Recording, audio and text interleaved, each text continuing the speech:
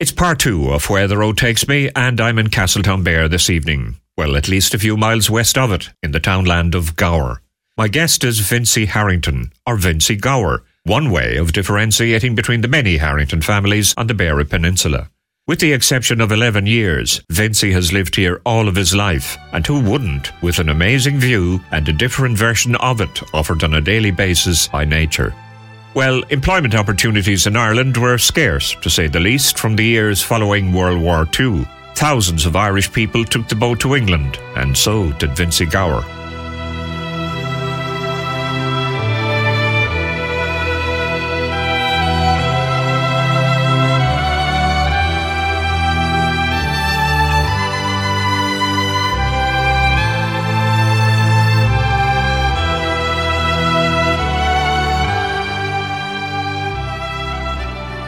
In Manchester first, and then I met John Rowe. He was back here from Killahawk, John Sullivan. His wife was drowned there in Lingarry lately now. She was Sister Jerry Blackmore. And John had several sisters, married around Birmingham. He went down, and I went down with him. And I was there for 3 or 4 years, and I wound up in London. And I was there till I came home. There's no bar getting a job in the building trade at him. Pipe jobs and lots of people from home. I used to meet people after Mass Sunday in front of Quakes Road Church. I used to meet more people than I'd meet in town. They were all over Beara people, yeah. There was Mashton, there was nothing here in the line of the fishing that time. There were a few small boats. Second-hand Scottish boats, few 56, but they were very small, and they had no horsepower or anything. The biggest engine here was 152 Garner, and you'd have it in a motorboat now, like the power they had no power, but the place was full of fish. But if they had the boats they have now, massive horsepower. Larry Murphy was 3,500 horsepower. They had no horsepower, but they were full of fish. There was fish everywhere. 6 weeks before Christmas, 68, I came home. Being a very busy and large fishing port, Castletownbere and the Beara Peninsula has had many sea tragedies, and Vincent remembers one of the many occasions he was involved in searching for missing seamen.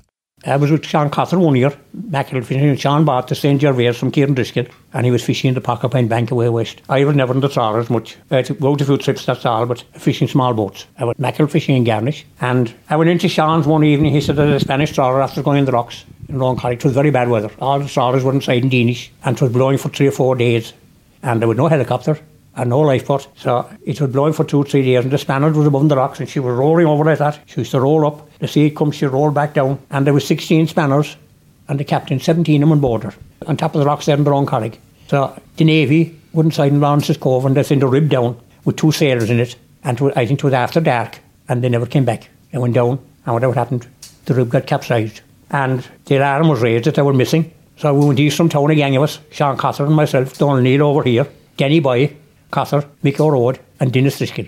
We went over all along the shore, and they said they'll watch the shore somewhere in Azagol.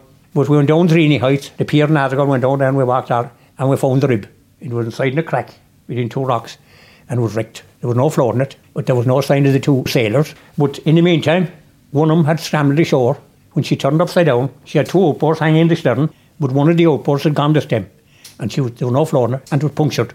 So Dennis Driscoll ran down, and he put a rope on. There was rings on the side of it. He put a rope down and quick, and we hauled it up into the field, but they didn't find the Navy man until he was over the crossing Sheep's Head. You see, the way the wind was blowing, everybody thought that it'd be shore and the Addergold shore, but he had a life jacket on him. He must have gone away down the harbour with the tide, and when the tide turned, he sailed out Bantry Bay, and he was sailing out the bay. While we were there then, I think it was about 9 o'clock at night, we saw this flashing light coming up. We had no lifeboat, but they sent for Vincie. Vincie lifeboat came, and Baltimore. The 2 of them came. It was the only time the 2 lifeboats were in town together, and they couldn't go near the rock. They couldn't do nothing. They were steamy around it. They couldn't come near. And the next thing, the Sea King helicopter, she was an RAF helicopter, she came up the harbour. You could see the lights flashing. They took off the Spaniards, the whole atom, and landed them ashore. And the other sailor, he scrambled ashore, and I suppose he didn't know the area. There was a road going up, Dreeny Heights. He went up through the bushes and briars, and he got onto the main road. And when he got up to the main road, the squad car was going across above. Keir Upton was driving it, and he flagged him down. And he brought him into the hospital. He was all right. The other fellow died. He died of exposure. He was dead when they found him in the morning. Having had so many sea tragedies down through the years, it was agreed that a lifeboat and a lifeboat station was a priority for Castletownbere. Although they were eventually successful, it would prove to be a difficult and lengthy campaign involving quite a lot of hard work to get one. We all got together, I know, myself and Sheila. I was 29 years with him, with the lifeboat, collecting for him. We was going to Kinmare, collecting that in the fairs and around the town that they got there. We collected a pile of money. Eventually, they got a lifeboat. And it arrived 30 years just gone now. We were here 30 years. They got a brand new lifeboat in. They had one on trial first for a bit. And they done all kind of fundraising, but they had no station. It was in the prefab. They were staying in Danish Island. And the lifeboat was anchored out in where the Nabrose Buy was. And they would start to get a punt and come out. And it was all time consuming. So eventually they got their own station. They built a new station and she was tied up in the jetty next to the station. They could be out in 3 or 4 minutes. They got a call, they were gone right away. On the night of December 22nd, 1968, the Seaflower trawler left Kilmacalogue Harbour just inside the Kerry border and was heading back to her home port of Castletownbere. Weather-wise, the night was atrocious, with a storm on the way. Sailing between Jersey Island and the mainland is treacherous at the best of times, but tonight it would be lethal. Unfortunately, the Seaflower never got that far. The owners of the local pub in Kilmacalogue did offer to drive the crew home, but the offer was refused, as they wished to have the trawler moored up in Castletownbere over Christmas. Nobody will ever know what exactly happened, but unfortunately what we do know is that the Seaflower hit rocks in Kinmare Bay and sank. All 5 crew on board were drowned. Skipper Michael Crowley from Bear Island, Bernie Lynch from Castletownbere, John Michael Sheehan from Jersey Sound, and his first cousin Noel Sheehan from Jersey Island. Niall Crilly, who had just joined the boat, was from Cork City. He was 16 years of age and went fishing against his parents' wishes. Just a short few weeks before the tragedy, Vincie Gower met local Castletownbere boat builder Jim Fitzgerald on the pier in Castletownbere. Jim Fitzgerald couldn't have known it at the time, but he probably saved Vincie's life by the short conversation that they had.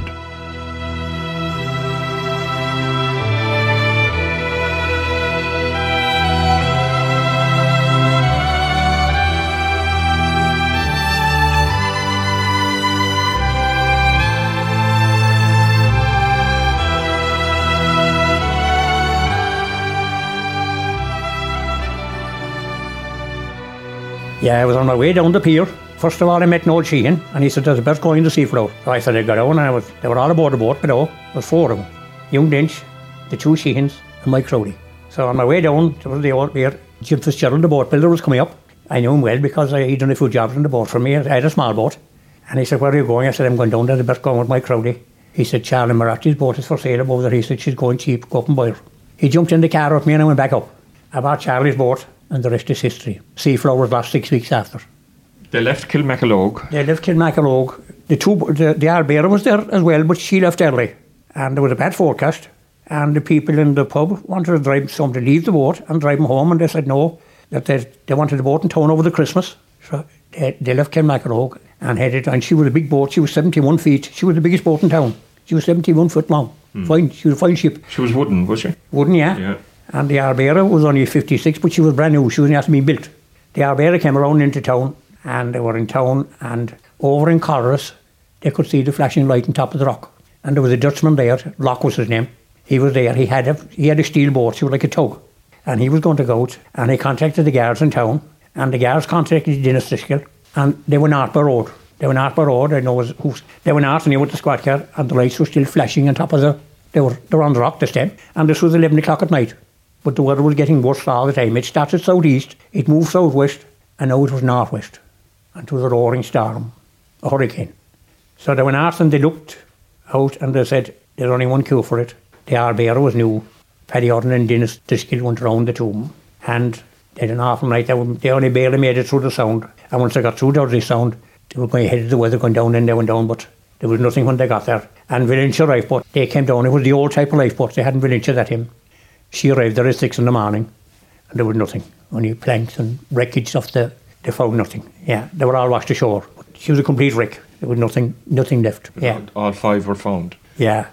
12 o'clock the following day, Crilly, this young fella came down from Cork, and his parents were in Spain. They were on holidays. The father was a vet, and he wanted to go fishing. And they didn't want him to go fishing. But he came down, and he got a bet with Mike Crowley, and he was the youngest. Bernie Lynch, Mike Crowley, the 2 Sheehans, and Crilly. And they were all brought to the church in town. It was the day before Christmas Eve. And we had a pole feather. We would go up the church steps, and my Crowley's uncle was next to me, he was his uncle, John Jackal from Bear Island. We were up the church steps and the next thing, there was no lights. The lights went off. Poor feather. My Crowley was buried in Hadrigold. The Sheehans were buried over and Crowley's body was brought away to Cork. But they had all kinds of inquiries in what happened, and there was no survivor, so nobody knows what happened. Did the engines fail or what? We don't know what happened. But when she hit the rock, some say she turned around and she headed back for Kilmacalogue. They don't know. But when she hit the rock, there was a channel cut through the rock with her keel. You could see the channel where the keel cut through the rock. And if she rolled into it, I think she must have been steaming. They were probably going back maybe to Kilmacalogue. No, there was no survivor, so there's no... Of course, no GPS then. So No. they didn't really know where they were. No. They had life jackets and a punt. They launched the punt, but the punt was very small. And they were big men. There was a lot of weight in the punt. They found the punt, but the punt was, from the seats up, was gone. She must have turned upside down and gone ashore somewhere. It's a well-known fact that when fishermen are in trouble at sea, their colleagues will drop everything and go to their aid. One of the talking points from the Seaflower tragedy was the bravery of the crew of the Ard Beara on that night. Remember, they had already left Kilmacalogue Harbour and returned safely to Castletown Bear. Now, in what was a smaller vessel than the Seaflower, they took to sea again, sailing back through the treacherous Dursey Sound and into Kenmare Bay, hoping that they could locate and rescue the Seaflower crew. Many still talk about the bravery of the late Paddy Harrington, who owned and skippered the Ard Beara, as well as Dennis O'Driscoll, a member of a well-known fishing family in the area, and a local crew, all who risked their lives that night in the hope of rescuing their fellow seamen. Unfortunately, their brave efforts were in vain.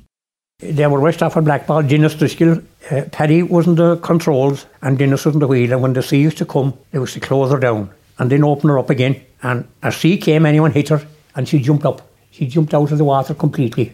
And when she came back down, Dinny Lowney, he's dead and gone now, he's buried in Carmore. Dinny told me he wasn't the engine room. Dennis Driscoll told him, go down the engine room and stay there. And he said the batteries jumped out, they were inside in the box, 2 big batteries, they were inside in the box, and they jumped out of the box and turned upside down. And Dinny said, I put them back into the box before the acid would, if the lights went, they had no hope if the lights, they were depending on them. So he said, I put them back in, and we managed to get, they were a long time going to the Dursley. And once they got to the Crowhead, they went north to sound, the weather was behind them, then going down Kenmare Bay, but when they got there, they didn't get there until 6 in the morning. There was nothing left. The lifeboat just arrived the same time from Vincie. They found nothing. Wreckage everywhere. They found the punt. There was nothing in the punt, and eventually daylight came. You didn't have light till about 8 o'clock. They were going along the shore in the lifeboat. They found the bodies, all except Crelly. They didn't find him, but he was way down Kenmare. He was way down to Neck House, way down east. He travelled way farther than the others, and he was found about 12 o'clock in the day. He was the last to be found, and he wasn't long dead. She'd have told me that the body was still hot when they got it, so he must have lived right through the night. I bought Charlie's boat, and I went over there to Kilmacalogue dredging to Colress. I went dredging, and I said to John Shea, I had a Cortina car I bought from England. I said to John, you bring the car over, and I'll go around with the boat. I went all around, and John wanted to go out and see where the Seaflower. He went up.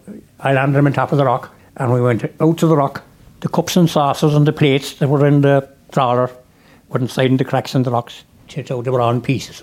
So she must have broken up in pieces on top of the rock before she rolled over the rock. And I was over in Patrick Archer's in Kenmare one day, and Patrick told me that his brother Joe dived down sometime after this, and he said there was hardly anything left. The keel and the engine, everything else was gone. Being a wooden boat didn't stand a chance. They had no chance, no. I mean, the Spanish trawler that went on the rock, she's still there. She was steel, like a different, but a timber boat. They didn't actually know at the time. Yeah. There is no doubt but that the Seaflower tragedy was the springboard for a lengthy and vigorous but successful campaign to have a lifeboat station in Castletown Bear. Since its arrival, the lifeboat and its mainly voluntary crew have saved many lives. The most famous rescue happened 16 years ago, in 2007, when the lifeboat went to rescue 2 men reported to be in the water in Dunlock Bay. That call-out evolved into more than a rescue, but also what was to be one of the biggest drugs haul in the history of the state. Coming up in Part 3, more lifetime stories from Vincie Gower, including an eventful journey to Skibbereen to collect a stone crusher. All that will follow the break, which is on the way.